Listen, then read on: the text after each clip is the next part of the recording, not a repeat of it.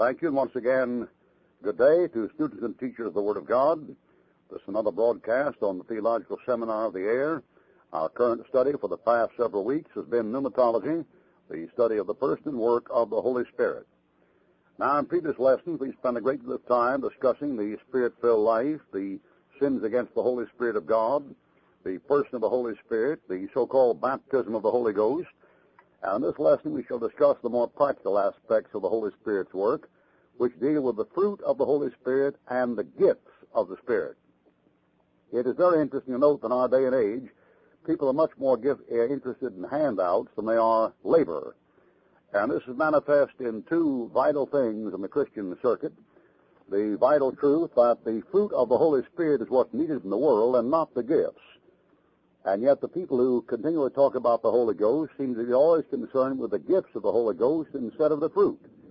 And strange enough, when they talk about the fruit of the Holy Ghost, they omit the most important thing of all about the Holy Spirit's fruit, and that is love of God first and love of God's Word secondly.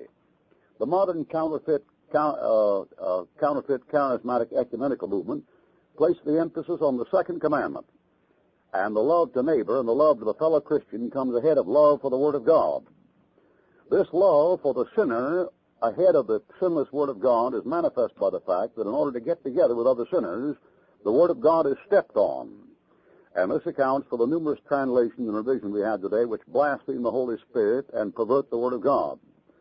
The surest way to spot the man who's the Christian communist, that is the humanist who puts the second command ahead of the first, is by his attitude toward the written words of God. Christ said, if a man love me, he'll keep my words. If a man love me, he'll keep my words.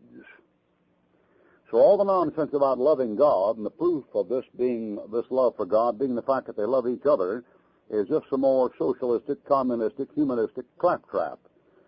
If a man loves God, he'll keep God's words, and if he loves Christ, he'll keep Christ's words. And love for God without a love for God's Word is an unknown and unheard of quantum in the Bible. It's an unknown experience that's only manifest in modern Christianity.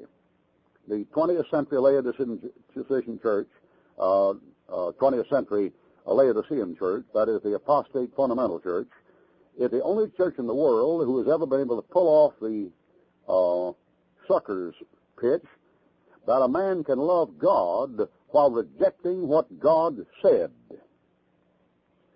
Samuel said, to obey is better than sacrifice, to hearken is better than the fat of rams. Christ said, heaven and earth shall pass away, but my word shall not, and if a man love me, he will keep my words. Therefore, when we find these people talking about the fruit of the Holy Spirit and supposedly manifesting love, one must be careful to remember they are never referring to a biblical love or a spiritual love. They're referring to the Dale Carnegie type of love, the Tremendous Jones type of love, that manifests itself in smooth, slick, kind talk, backslapping, handshaking, hugging, physical love, and not offending somebody by keeping their mouth shut about sound doctrine. The modern humanistic movement among fundamentalists is a liberal movement. And the apostate fundamentalist, so well represented by many faculty members at Christian schools these days, takes the liberal approach to authority, even though they profess to believe in the fundamentals of the faith. In vows of so-called fundamental congresses up and down the United States and fundamentalist movements, where they get together and state what they believe, their attitude toward authority is the attitude of the Christ-rejecting liberal. They have no authority. Now, the way these scriptural freaks get around authority is by pretending that somewhere at some time God wrote a book that was infallible and authoritative, but since nobody has it and nobody can find it, nobody can read it, then what? And the answer is, then what is every man is his own authority, or every school is its own authority, or every man who thinks he's an authority is left to argue with every other man who thinks he's an authority. They have anarchy. This is the position of the liberal. And wherever liberal modernistic churches come into a place, it is followed by race revolution, fornication, mugging. For your latest report, see Africa, where the National Council of Churches has been working years over there, sending money over there to help the poor minorities and fostering one of the most terrible, bloody civil war in the history of that nation. Now, this is all relevant to our subject today because our subject today shows the Christian the difference between the fruit of the Holy Spirit, that is what the Holy Ghost actually does in the life of the born-again believer, and the gifts of the Spirit, the special gifts given to the body of Christ, many of which are apostolic signs given to Israel. And we say this is relevant to what we're talking about because the modern charismatic ecumenical movement, the movement to cross denominational lines and bring the Christian back into slavery to himself or to his physical experience or emotional experience, is a movement to make a humanist out of the Christian and get him to accept man's authority over the authority of God. So it's very relevant. These people who constantly emphasize the gifts of the Holy Spirit are the humanists who have rejected the authority of the Holy Spirit, and their lives are fruitless. What they think is the fruit of the Spirit love is merely the humanistic tendencies of the apostate liberal toward the ecumenical movement. There's an obvious difference between the work and fruit of the Holy Spirit. The work of the Spirit is the direct result of the Spirit's active ministry in the life of the believer. Or as Paul says, it is God that worketh in you both to will and to do of his good pleasure. The fruit of the Spirit is the outcome of his indwelling and our yielding to him. Notice that Galatians chapter 5, verse 17 to 23, gives us a very sharp contrast between the works of the flesh and the fruit of the Spirit. The works of the flesh listed in Galatians 5, there are 17 of them, are the natural outcome of the Adamic nature. The fruit of the Spirit is the result of the Holy Ghost operating in the new life. The fruit of the Spirit, and there are 9 fruits given, is spoken of in the singular, not the fruits, plural, but the fruit of the Spirit, signifying the oneness of the fruit. It is not complete until all 9 are present. The Christian is not complete unless he manifests all 9 graces or fruit of the Holy Spirit. Now, first of all, we'll discuss the fruit of the Holy Spirit on this broadcast. On our next broadcast, we'll discuss the gifts of the Holy Spirit. Quite naturally, the apostate fundamentalist is more interested in the gifts than he is the fruit. Because, after all, the gifts are something he can brag about and show off and pretend he's spiritual with while disobeying the Word of God. For a real view of this, one should go to some great big convention like the one in Kansas City this year and meet with these people who have 15 different versions of the Bible, none of which they know or can use in soul winning, and watch them carry on with the humanistic love of any unsaved bunch of people out in California, in Hollywood, without any reference to obedience or authority. They have no authority but their own emotions. We'll talk about this on our next broadcast when we talk about the gifts of the Holy Spirit, being very careful, of course, to delineate between those gifts that are still active in the body of Christ and those gifts that were given as a sign to Israel. One must never forget, if one is going to pay any attention to what the Holy Spirit said at all, and the humanist apostate fundamentalist always has a great deal to say about the Spirit leading him and telling him things, and yet very little to say about what the Holy Spirit said in the Bible. We're going to be very careful to delineate between those things that take place in relation to Israel and those things that take place in this age. And we say this because you should be very careful to note that the signs are for Israel. 1 Corinthians chapter 1, verse 22, and tongues are for a sign to Israel. 1 Corinthians chapter 14, 22. The Jews seek for a sign because their nation begins with a sign. Exodus chapter 3 and chapter 4. Therefore, they have a right to see the signs. And this is why the apostolic followers of Jesus Christ, the 12 apostles, who were all pork-abstaining, Sabbath-observing, temple-worshipping, bearded, circumcised Jews, received the signs of Mark 16 to minister to Israel. So we'll be very careful when we begin to study the gifts of the Holy Spirit and never make the foolish and wicked mistake of trying to say that all these gifts are still active in the church today when the Holy Spirit himself, who wrote the book and gave the gifts and gave the signs, told you that they weren't. I mean, this is typical of the bomboogle, bumfoozled, flabgazzled, bomboozled type of exposition we get from the modern apostate fundamentalist. He said they're all still manifest because Jesus Christ is the same yesterday and day and forever. What that has to do with the gifts of the Holy Spirit is past finding out, son. The context of Jesus Christ, the same yesterday, today, and forever in Hebrews 13, has no connection with the gift of the Holy Spirit within 10 chapters of anything in the verse. Now, just to show you how gullible people are, I mean, when you say gullible people, it means these professing Christians. Just to show how gullible they are. They will go up and down this country and lift all the money you've got off your hands on a praise the Lord cycle or something, and take everything but your shirt off your back with a lot of rapping and humanistic liberal nonsense and a lot of lovey-dovey pat you on the back, hug you honey business. And those rascals haven't produced one man in this century who can walk on water. Jesus Christ walked on water. Now, what do you mean, Jesus Christ the same yesterday, today, and forever, and the works that I do, these shall he do greater? Any of you nuts out there listening to me think I'm a big enough nut to believe that you can walk on water? Or that your preacher can? Or that any healer you've wasted $10,000 on can? Why, the biggest fool in this world is a man who write out a check for $1,000 and send into some program one of these rascals just because the fellow pats him on the back and makes him feel good. You know what you are? You're a liberal. And the fact that you may be saved has nothing to do with your practical theology.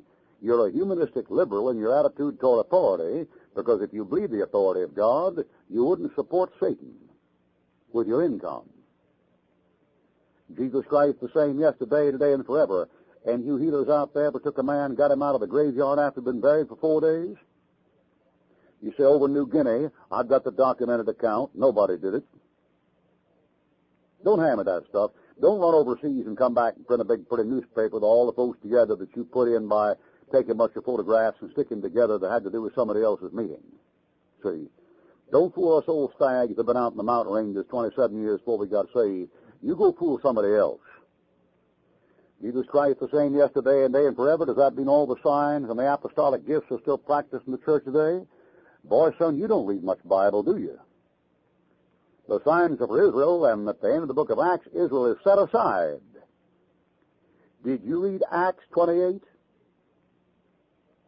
Isn't it amazing how these people that die and go to hell in Acts chapter 2 never get to Acts 28? Isn't that strange? Isn't it strange how these people that quote always about the manifestation of the gifts, don't know who gave the gifts or what the gifts are for or where they're to be applied? They must be consorting with some very peculiar kind of spirit. Oh, and now speaking of the fruit of the Spirit. Galatians 5:22-23 lists the 9 graces as a single unit. The fruit, singular, of the Spirit. Number 1, love.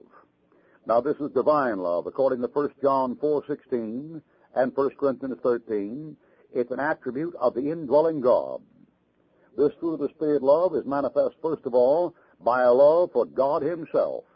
We loved him because he first loved us and gave his Son to be a propitiation for our sins. Herein is love, not that we loved God, but that he loved us. And God commendeth his love towards us, and that while we were yet sinners, Christ died for us. The first manifestation of the Holy Spirit in the life of the believer is a love for God. The second love is a love for God's Word. Jesus said, if a man love me, he will keep my words. The Bible says in 1 Peter chapter 2, verse 1-3, wherefore as newborn babes desire the sincere milk of the Word that you may grow thereby. There is no such thing in the Bible from cover to cover as a Bible-believing Christian who is saved, who loves spiritual gifts and Pentecost, and doesn't love the words that God spoke in the Bible. There isn't any such thing. That modern love is a demoniac love. You cannot love God without loving his Word. You cannot love his Word without loving God. In the beginning was the Word was with God, and the Word was God. Jesus Christ was the Word of God incarnate in the flesh, and the Bible is the Word of God in print where you can get it. And when you find these people altering that King James Bible in 30,000 places, like they're altered in the RV and ASV, and 36,000 places like the new ASV and the new RSV, and 45,000 places like the so-called Living Bible, You're not dealing with people who know anything about the fruit of the Holy Spirit. The Holy Spirit gives a man a love for God's Word, and I don't mean a paraphrase of distorted truth. All right, the third way that love is manifest in the life of the believer is a love for God's people. The Bible says here, and you shall men know you to my disciples, and that you love one another. That's one of the ways we know we're saved. We know we have eternal life because we love the brethren.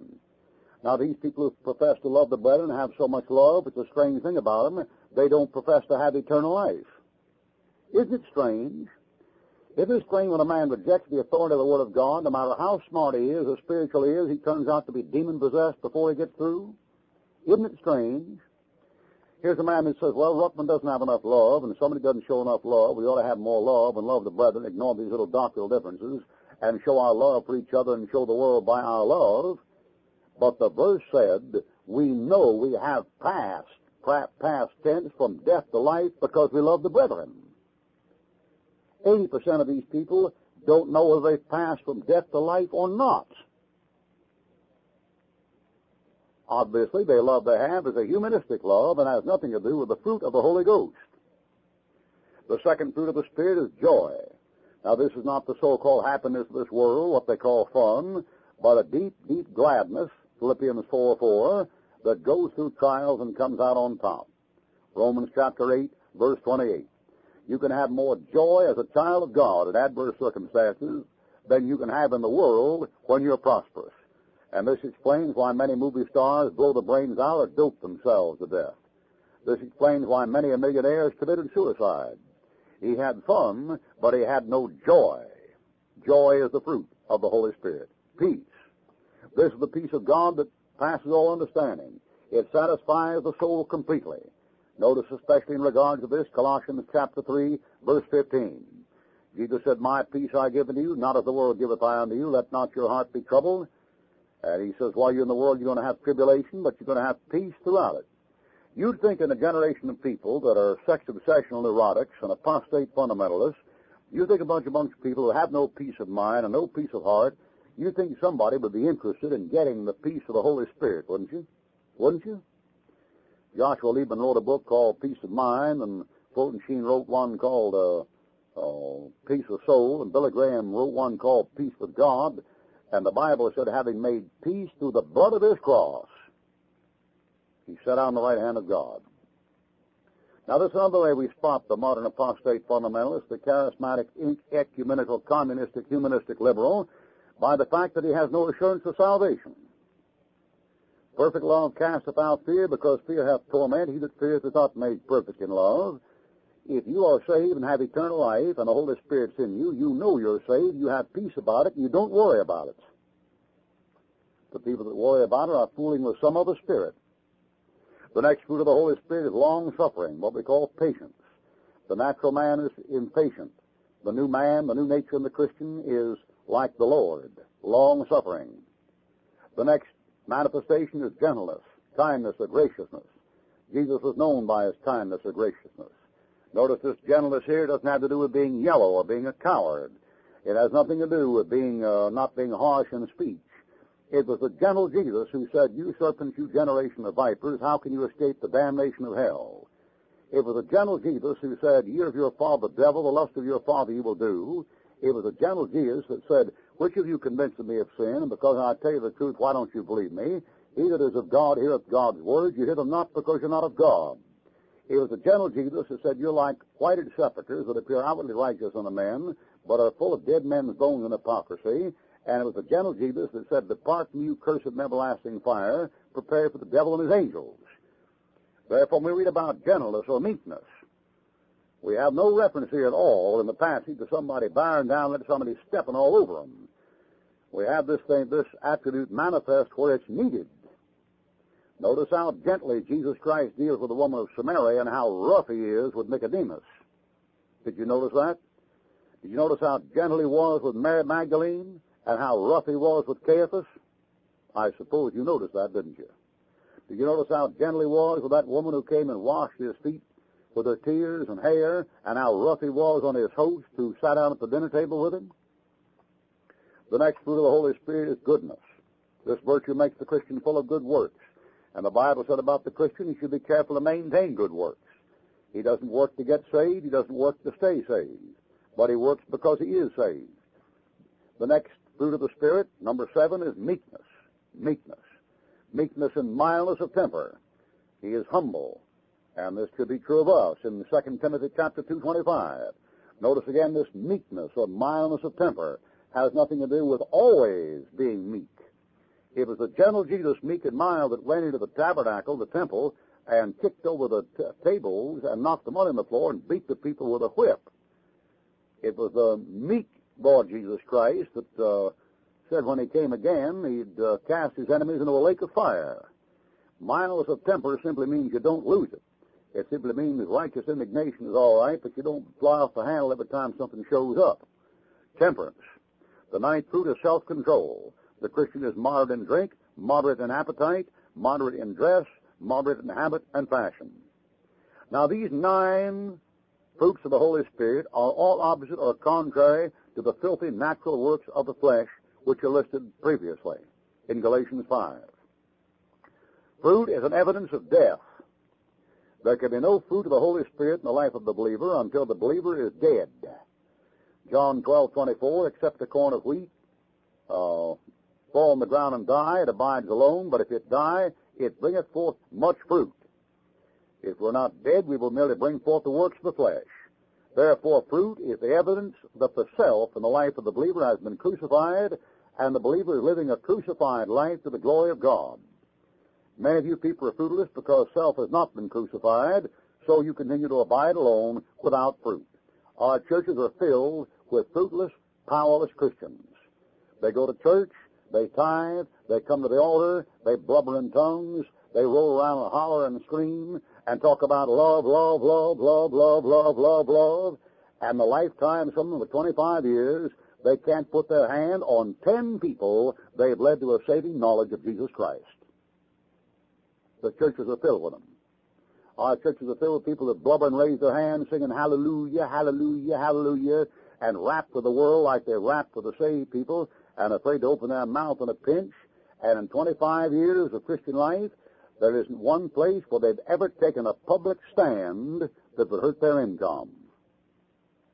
They are fruitless, powerless, selfish, depraved, carnal Christians, and they know nothing about the fruit of the Holy Ghost at all. That's why they like to talk about the gifts, because they're dead trees with no fruit. Did you ever see a Christmas tree in the living room, decorated? Isn't it a beautiful thing? You know what's wrong with that tree with those gifts hanging all over it? It's dead.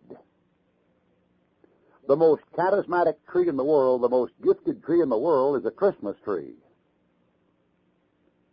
It's dead. Now, fruit is necessary. In John 15:2, Jesus said, every branch in me that beareth not fruit, he taketh away. In Luke 13:9, if it bear fruit, well, and if it not, then after that thou shalt cut it down. The only reason for our existence here on this earth, brethren, after conversion, is to bear fruit. Paul said one time, I have a depart to desire and be with Christ, which is far better. And he said, it is more needful for me to abide in the flesh, and the reason why was to bear fruit among the Gentiles. There isn't any Christian listening to my voice that will not grant or allow that God could take you home this minute if he wanted to take you home. If he hasn't, let me ask you something. If he has not, what is the purpose of your being on this earth? Just to take up space? I asked some man what his son was taking at college this year, and he said space. The only reason for our existence after conversion is to bear fruit to the glory of God. The fruitless cannot long enjoy the privileges of the fruitful. Fruitlessness and favor with God cannot live together. In Luke 13:7, the husbandman came, and he said, behold, these 3 years I come seeking fruit, and he couldn't find any, so he said, cut that thing down. In James 5:7, we read, the husbandman waiteth for the precious fruit of the earth. The Lord Jesus Christ is waiting for true fruit from our lives, and the true fruit is in Galatians 5:22, never Acts 2, never 1 Corinthians 14, and never Mark 16. Not once. Fruit affords identification. In Matthew 12:33, Jesus said the tree is known by his fruit. not the gifts. The gifts can be counterfeited. You can't counterfeit the fruit. You can't bear fruit without the root. The tree is not known by its tongues or its emotional experiences or its doctrines on baptism. The tree is known by its fruit. In Numbers 13:26, the spies showed the fruit of Canaan to prove that it was a good land. In the New Testament, the saint portrays the proper fruit, showing that he has been born again. Never the gifts. Appearance and profession are good, but the vital evidence is the fruit, to identify whether a tree is a mango or an apple, whether he's a saint or merely a charismatic apostate. In Matthew 7:16-20, grapes do not bear figs, thistles do not bear, and thorns. Saints ought not to bear any of the works of the flesh. We realize that very often our lives are a paradox of cursing and blessing, sweetness and bitterness, but James says these things ought not to be so. The source of the fruit is in Hosea chapter 14:8. The source of the fruit is found in John 15:4. The saint abounds in fruit as long as he is rooted and grounded in Christ and the Word of God. Ephesians 3:17-18. The Word of God put in the ground in Matthew 13 was what brought forth the fruit. The Word of God. And whether the Word of God is rejected, the Christian is a dead, fruitless, barren tree. The seed is the fruit. Fruit is the source of propagation. The Lord said, let the earth bring forth the fruit tree, yielding fruit after his kind. If you're a Christian, you ought to produce Christians. If you're a pastor, you ought to produce pastors. If you're a Bible teacher, you ought to produce Bible teachers. If you're a preacher, you ought to produce preachers. Or as Paul says in Colossians 1:10, being fruitful in every good work and increasing. Rather than being a blessing, our lives become a hindrance to the gospel when we don't bear spiritual fruit. If there's no spiritual fruit in our lives, we cannot reproduce. Have we reproduced? Have you reproduced? Can you put your hand on 5 people in your town that you've led to Christ, and each one of them has led at least one soul to Christ? Can you do that? If you had to stand before the judgment seat of Christ tonight, could you put your hand on 5 people that were saved and born again through your personal witness that have led other people to Christ since you led them to Christ? Well, if you can't, don't let me ever hear you open your mouth about the apostolic signs and the gifts and all this charismatic claptrap. You're not in our league. You're down there in the little league, in the pony league. You stay down there in the minors where you belong. You're liable to get hit with a ball bat out here in the field. All right, now next week we'll be talking about the gifts of the Spirit. On this broadcast, we've talked about the fruit of the Spirit from Galatians chapter 5. Our next broadcast will deal mainly with 1 Corinthians chapter 12, where Paul is addressing the most carnal, fleshy church in the New Testament and talking about the manifestation of the Holy Spirit.